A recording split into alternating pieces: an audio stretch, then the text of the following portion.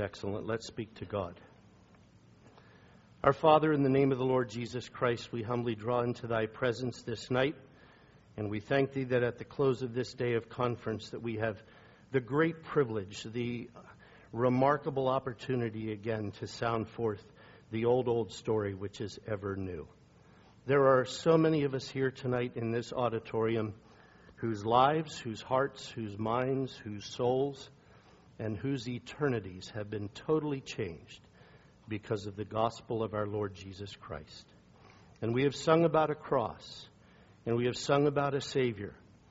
And Father, we are confident from thy word that the Lord Jesus Christ still longs to be the Savior of sinners, and the God of heaven still is long-suffering, not willing that any should perish, but that all should come to repentance. So we have great confidence asking thee, our God, to work in this meeting. We would pray to keep the enemy of souls away from this place. We would pray that the good seed of the Word of God would find good ground.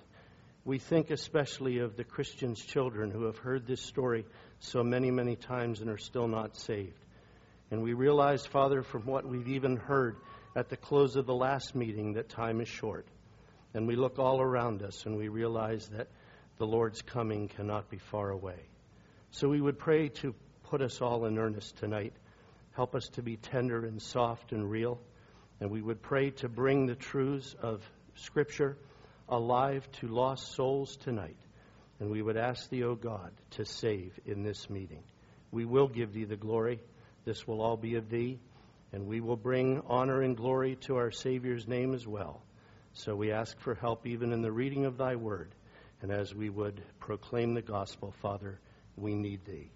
We give thee thanks for salvation and for the Lord Jesus Christ, our Savior, in his name. Amen. We're just going to read one verse, 1 Peter chapter 3. And you already know what verse is going to be read. 1 Peter 3, verse 18. This is one of the greatest gospel verses in all of the Bible. There are a number of really good, complete gospel verses. Our mind, first of all, would go to John 3:16 that we all know so well. John 5:24, where Jesus said, Verily, verily, I say unto you, he that heareth my word and believeth on him that sent me hath everlasting life, and shall never come under judgment, but has passed from death to life. Isaiah 53, there are numerous verses in that chapter. And I was thrilled at the hall last night to see behind the pulpit those verses from 1 Corinthians 15. The gospel, Christ died for our sins according to the Scriptures. He was buried and he was raised again the third day according to the Scriptures. But 1 Peter 3:18 is one of the most beautiful verses in the Bible. And with the help of God, we're going to look at it tonight. For Christ also hath once suffered for sins, the just one for the unjust ones, that he might bring us to God, being put to death in the flesh, or having died in a physical body, but made alive, quickened by the Spirit. We'll read it again. For Christ also hath once suffered for sins, the just one for the unjust ones, so that he might bring us to God, being put to death in the flesh, but quickened or made alive, brought to life by the Spirit. And God will bless to us the reading of his word. 4 simple points I would like to leave with you tonight on this verse. We read, Christ also has once suffered for sins. And we're going to look at and consider the pain of the sufferer. Then we read the just one for the unjust ones. And we're going to look at the purity of the substitute.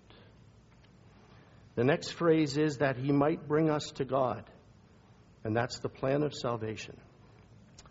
And then finally, put to death in the flesh, but brought back to life by the Spirit. That's the proof of satisfaction. So first of all, we have discussed and read here that there was a sufferer who bore great pain. I would like to just try for a moment to discuss the agonies of the cross. Psalm 22 was written almost 1,000 years before Calvary occurred.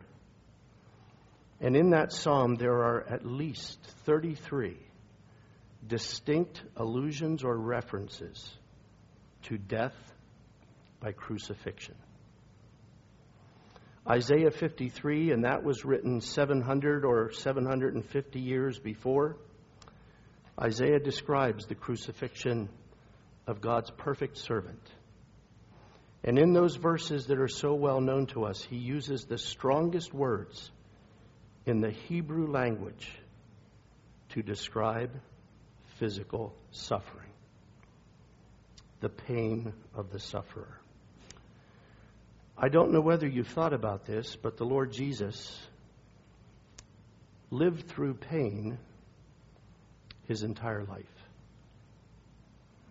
That's why Isaiah calls him the man of sorrows. We mentioned that he suffered the pain of disbelief from the 4 other half-brothers that lived in that home. And he had sisters as well, and I don't know if they believed in him.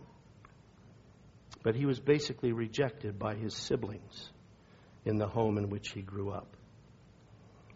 He suffered the pain of rejection by his own people. He came as a Jew to Jews. And he told the woman at the well in John 4, salvation is primarily for the Jews. But John tells us he came unto his own things, because he owns this world. But his own people received him not. He suffered pain from his own people, the very ones for which he came. He suffered the pain of judgment by the religious hypocrites of the day, who stood self-righteously at every turn and challenged his every word. They had long forgotten the time when a boy of 12 stood in the temple and confounded them with their answers. When he achieved manhood, young manhood, and he stepped out into his public ministry, they hated him. They challenged him at every turn. And every town he went, and they were watching and listening and judging, he suffered that pain. He suffered the pain of disloyalty of the very men that he chose. We were hearing of how he selectively chose young men to be his disciples. And at the end, we read they all forsook him and fled. John was there, for the Lord Jesus gave John at the foot of the cross his mother Mary for his best friend to take care of. And I believe Peter was maybe on the outskirts of the crowd watching, because he claimed to be a witness of the sufferings of Christ. He suffered throughout his days and his nights the pain of foreknowledge. He knew everything that was going to happen. I heard Gene Higgins once say that Paul was a courageous man. He said, I go to Jerusalem not knowing what things will befall me there. And then Gene said, the most courageous man that ever lived was the Lord Jesus, because he went to Jerusalem knowing everything that would befall him there. The pain of sorrow. We mentioned that he wept at Lazarus' grave. One day he came face to face with a young man who probably looked perfectly normal, but who could not hear and he could not speak. And as he looked into the face of this dear young man, his soul, his heart sighed when he saw the effects of sin. One day he was looking down at the city of Jerusalem, and his heart broke. He suffered the pain of a nation that turned away from him, and he wept. He suffered the pain of a horrible physical beating. None of us here can explain what Isaiah meant when he said his visage was marred more than any man. Because of the internet, and because we can pull up historical photographs from every era of man, we have been able to see some horribly disfigured people. And Isaiah says, more than any man. I think of what Mark said. They called together the whole band of soldiers. Roman soldiers never were all together. They were always taking breaks or vacation or leave. But that day at the cross, they all came together. And these men all took turns walking up to this quiet Savior and brutalizing his face and then spitting in it. He suffered the pain of the nails and the thorns. Mr. Paisley stayed with us once years ago, and one night he said to me, "Lynn, come here, I want to show you something." And Mr. Paisley was a big man. That's what he called himself. He was. And he had a number of big Bibles that he traveled with. And he opened his Bible and he turned to the back page. And there, taped inside the cover from corner diagonal to corner in the back of his Bible, was something that I had never seen in my life. He said, "Do you know what that is?" I said, "No, I don't." He said, "Take a good look at it and tell me what you think it is." I said, "I've never seen anything like that in my life." He said, "That's a Jerusalem thorn." He said, "Just imagine 100 of them in a crown of thorns." It was a spike with an ugly point. And they beat that into the Savior's brow. He suffered the pain of the darkness of the cross. Our brethren were talking about context today. And it's so important to notice why Peter mentions the suffering of the Lord Jesus here. He was writing to dear Christians who were suffering. They had been scattered. And not only were they suffering pain at that time, they were going to suffer horrible pain. Peter called it a fiery trial at the hands of one of the most wicked men ever to live, a man named Nero. And I'm not going to go into detail. You can read it for yourself. But Nero was such a wicked man that he collected Christians and he impaled them and he put pitch on them and he set them aflame. And he used them as torches to light up his garden parties. And Peter was writing to these people who were suffering and who were going to suffer much more greatly. And then he reminded them of this man, Christ also once suffered for sin. The pain of the darkness. None of us will ever know what happened in those 3 hours of darkness. God turned out the lights. The heavens grew quiet. The sun was gone. There was a chill on the hill. And those people who were sitting there watching him die experienced the cold of a spring morning and the unnatural darkness of something they couldn't explain.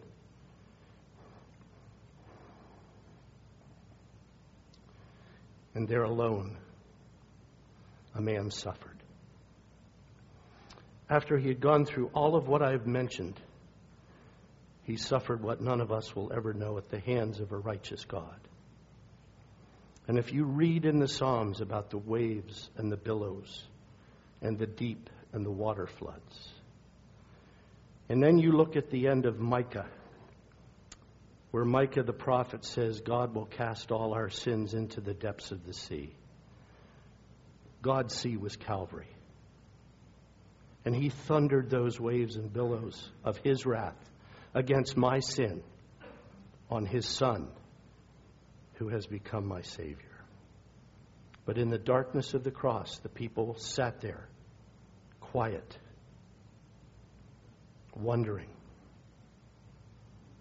And there in the darkness, he suffered for sin. The pain of the sufferer. The purity of the substitute. God has taken great pains from the beginning of this book to the very end to show by illustration and by sacrifice and by object lessons and by examples that the plan of salvation that he eternally had in mind would involve a pure, unblemished lamb. The command to the Israelites in Exodus at the Passover, your lamb must be without blemish. And that's why Paul in 1 Corinthians 5 can say with such confidence, Christ our sacrifice, our Passover was sacrificed for us.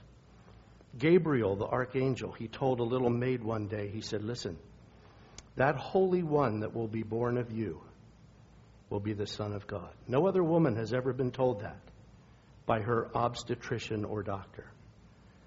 But a heavenly messenger came to a little girl who never argued or who never said, this does not fit my plans. God had selected this dear young woman to bear the Son of God. And he said, he's going to be a holy child. The Lord Jesus, talking to his disciples in John 14, says, I pray for you because the enemy is coming.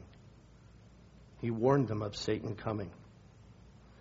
But he said, when he comes, he's not going to find anything in me. And what he meant by that was there was no sinful nature within the Lord Jesus Christ to respond to the attacks of Satan. That's why for 40 days and 40 nights, he was able, before he stepped out into public ministry, he was able to face Satan by himself and by his God and the power of the Word of God. Satan had no control over him. Satan can dominate you and me. He had no control over this Savior. What did Paul say in 2 Corinthians 5:21? God made him who knew no sin to be sin for us, so that we might be made the righteousness of God in him. The writer to the Hebrews, we don't know who it is, I'll just say Paul. He said this in chapter 4. He was in all points tested and tempted and tried, like we are, yet without sin. And chapter 7, verse 24, our high priest is holy, harmless, undefiled, and separate from sinners.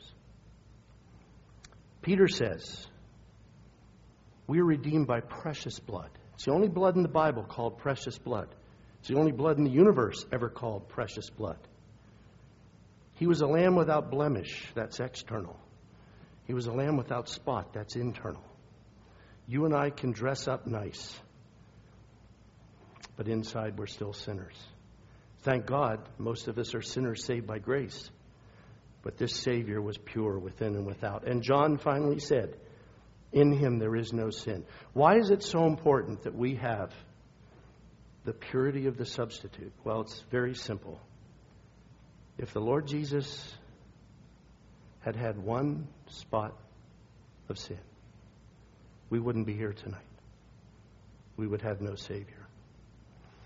What is even more unexplainable is this, and the hymn writer wrote it this way: Holy, holy, holy, though the darkness hide thee, though the eye of sinful man thy glories do not see, only thou art holy, Lord God Almighty, perfect in power, in love, and purity. Here's the amazing thing about the purity of this substitute. When God dealt with him for 3 hours on the cross, and he endured the wrath of God for me, my sin did not taint my Savior. My sin did not ruin him. It did not spoil him. It did not change him. He took care of my sin because he was pure. The next phrase is that he might bring us to God.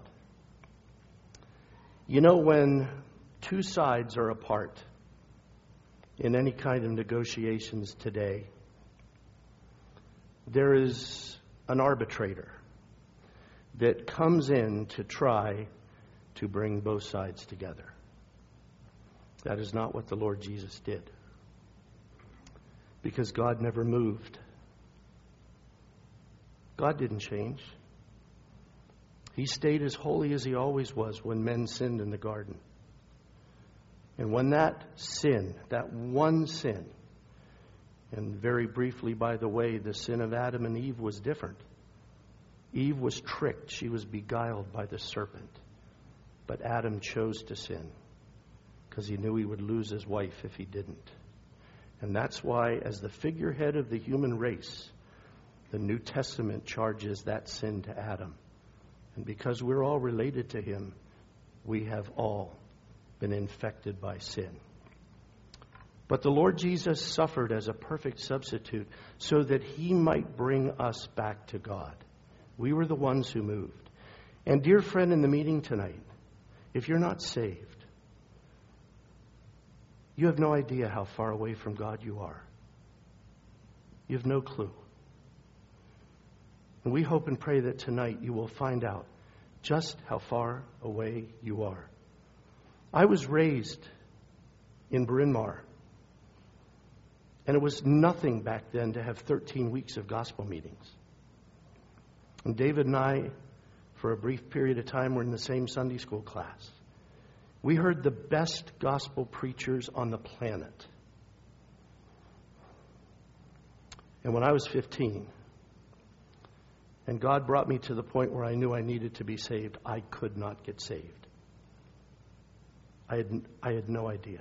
I was completely, hopelessly lost, having heard gospel all my life. But the design of Calvary, the design of God, this plan of salvation, is not to bring us together, but to bring us to God.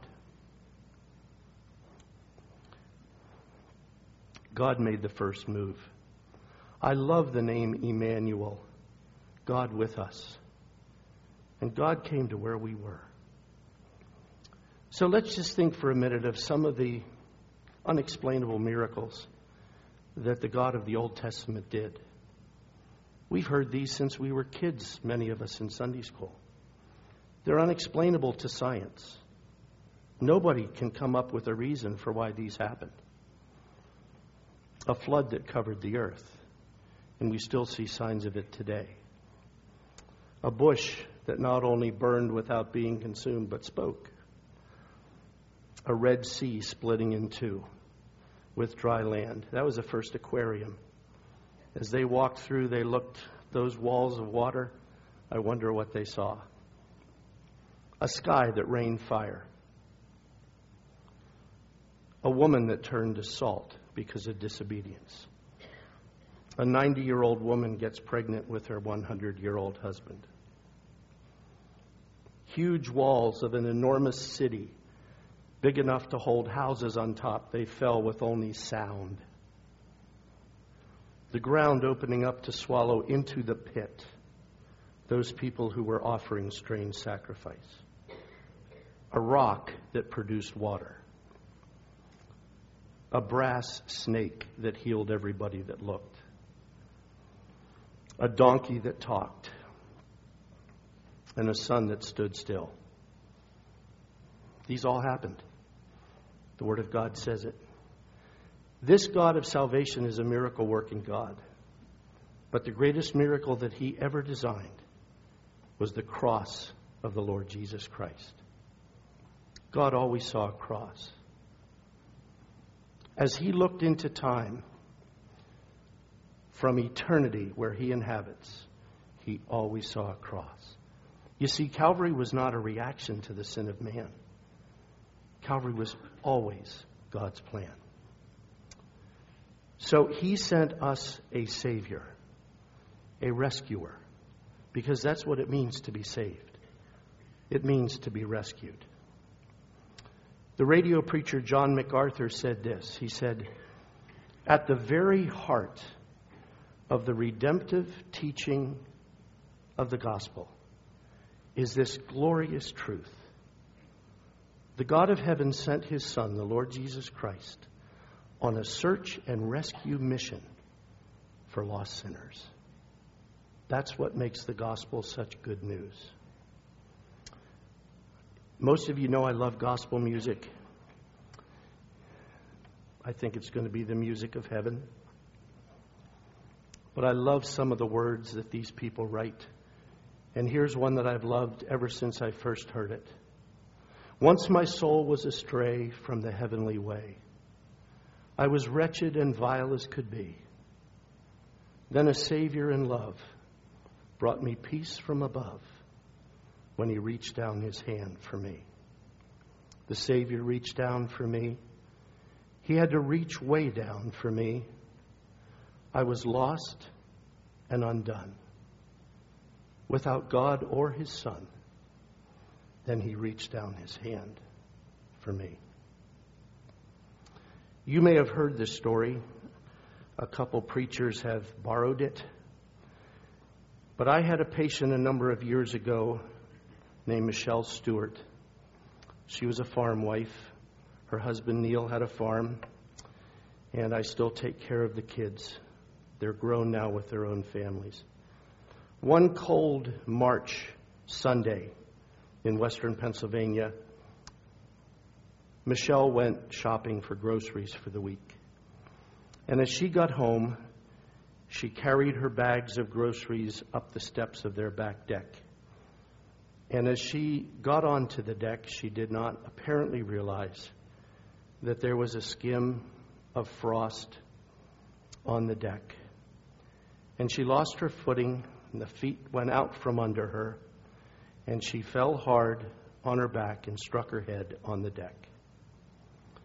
Her husband Neil was asleep inside the house on the sofa 20 feet away. He finally woke up, looked at his watch, wondered where his wife was. The kids were away at friends' houses.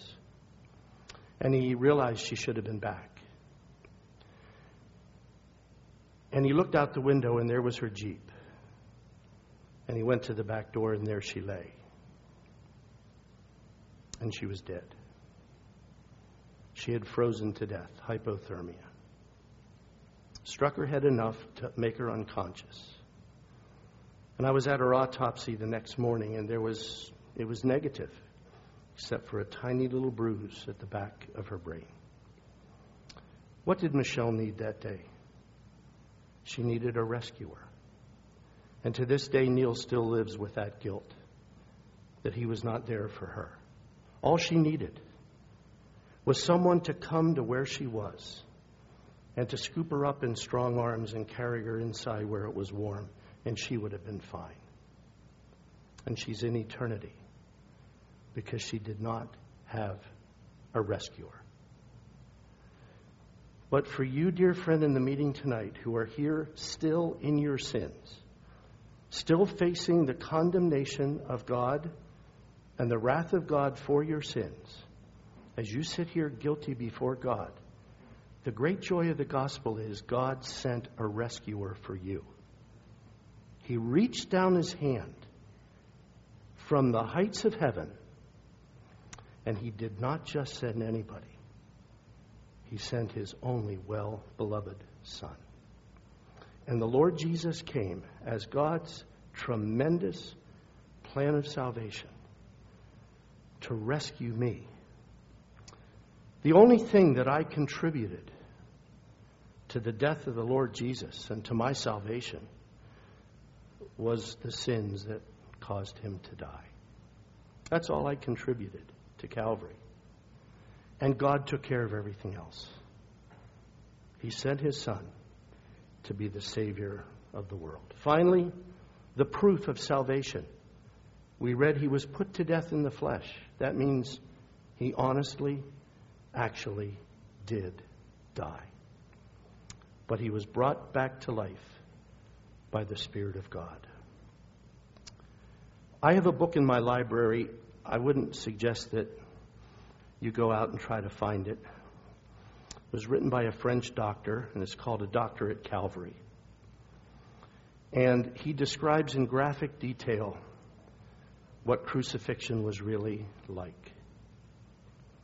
I heard Gene again say once that nobody ever put a cross on a building, or nobody ever wore a cross as jewelry who had ever seen a crucifixion. It was only after crucifixion had been eradicated and centuries had passed that they started using a cross for whatever reason. Driving here on Friday afternoon, I was stunned by how many white crosses I saw beside the road. We all know what they mean, right?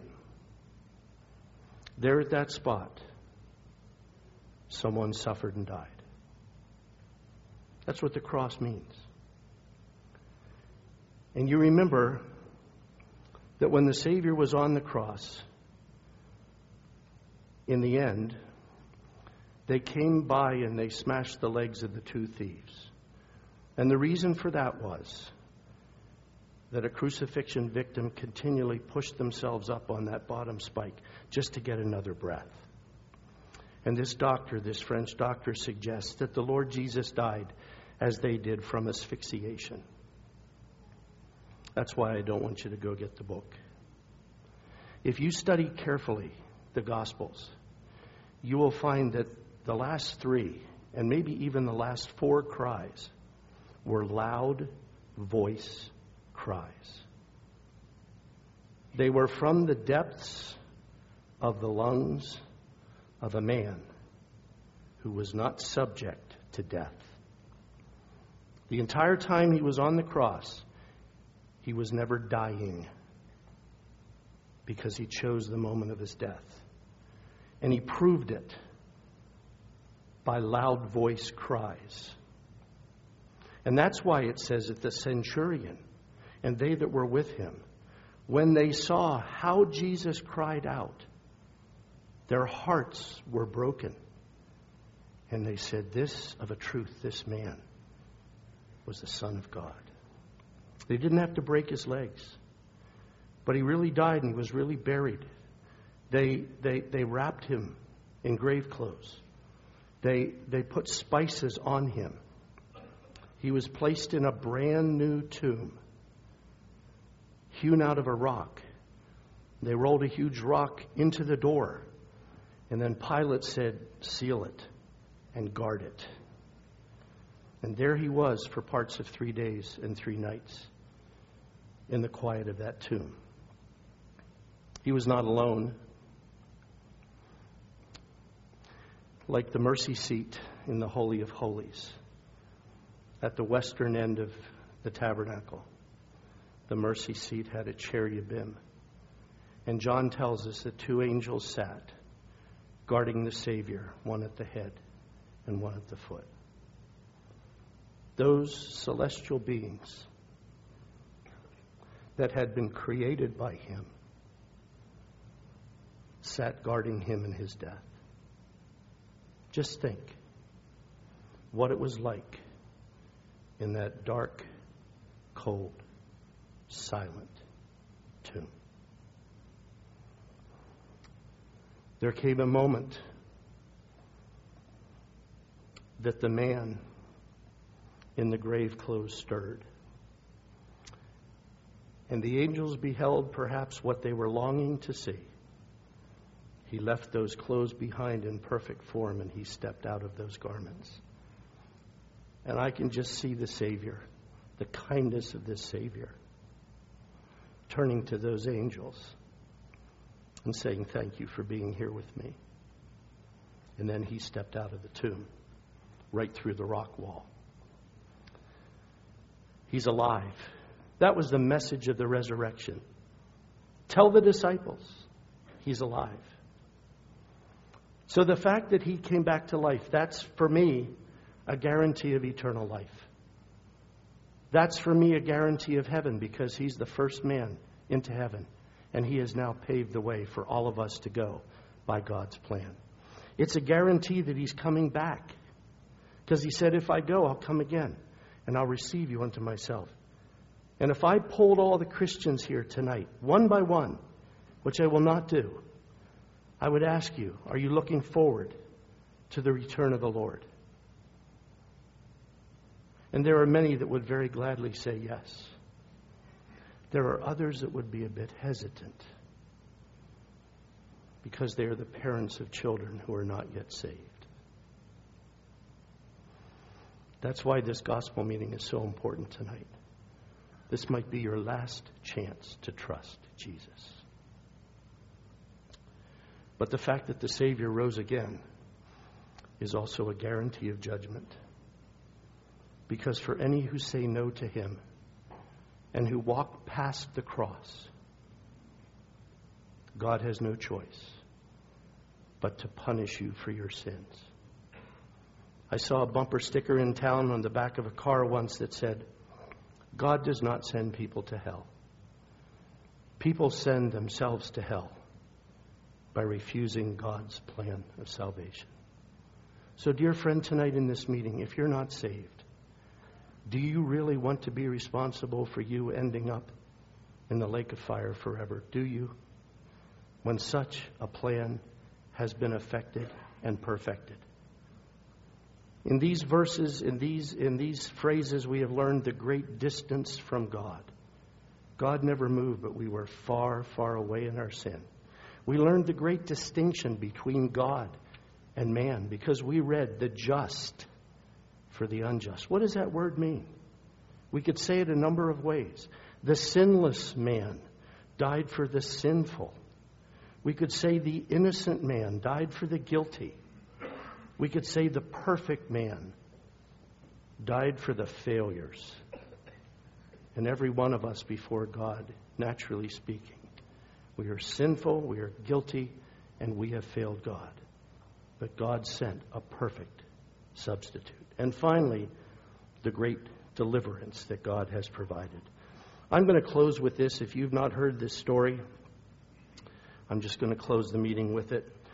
On July 13th, 1991, two men by the name of Gustavo Badillo and Eduardo Wallace, two young, healthy Venezuelan men, decided to do something that they had recently found a great attraction for, and that was cave diving. That is, putting on equipment and diving into the depths of water inside a cave. I don't do well in a dry cave. And these men went way up into the mountains of Venezuela, and they put on their equipment and they went cave diving. Very quickly, they got separated and the ropes came off. And they completely lost their bearings. They were going to do a buddy dive, and that plan quickly failed. Eduardo, in a panic, made his way back to the entrance to the cave where there were friends waiting. But there was no sign of Gustavo. And I had mentioned that salvation is a rescue. Let me just tell you very briefly why salvation is a rescue. A rescue is a deadly and desperate situation where the victim is totally helpless. And an outside force, an outside source of strength or power, enters into the situation, inserts themselves at great risk, and for the victim, changes the outcome. That's what salvation is. Because into my lost, helpless estate, the Savior came. He reached down his hand for me. So Eduardo and the others, they were desperate. So what they did was they drove all the way back down the mountain to the city. And they told Gustavo's family, they were very wealthy. And they had heard of two men who were expert cave divers in Florida. Steve Gerard and John Orlowski. And they called the men in desperation, and one of them picked up the phone. And they said, "Can you come to Venezuela? We will charter a plane and pay your expenses." The men said, "To Venezuela?" So the plane was sent, picked the men up with all their equipment.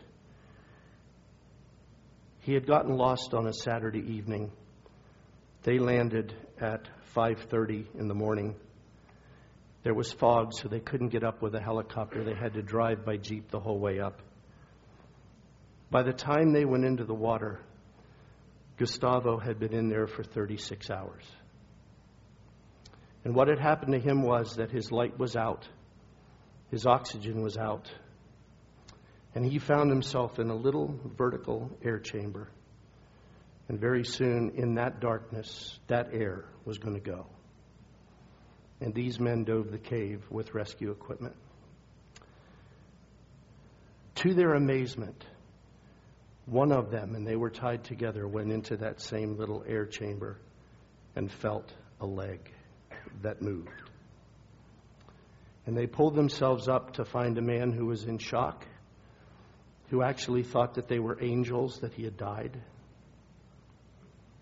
who had already given up completely, and they brought him to safety.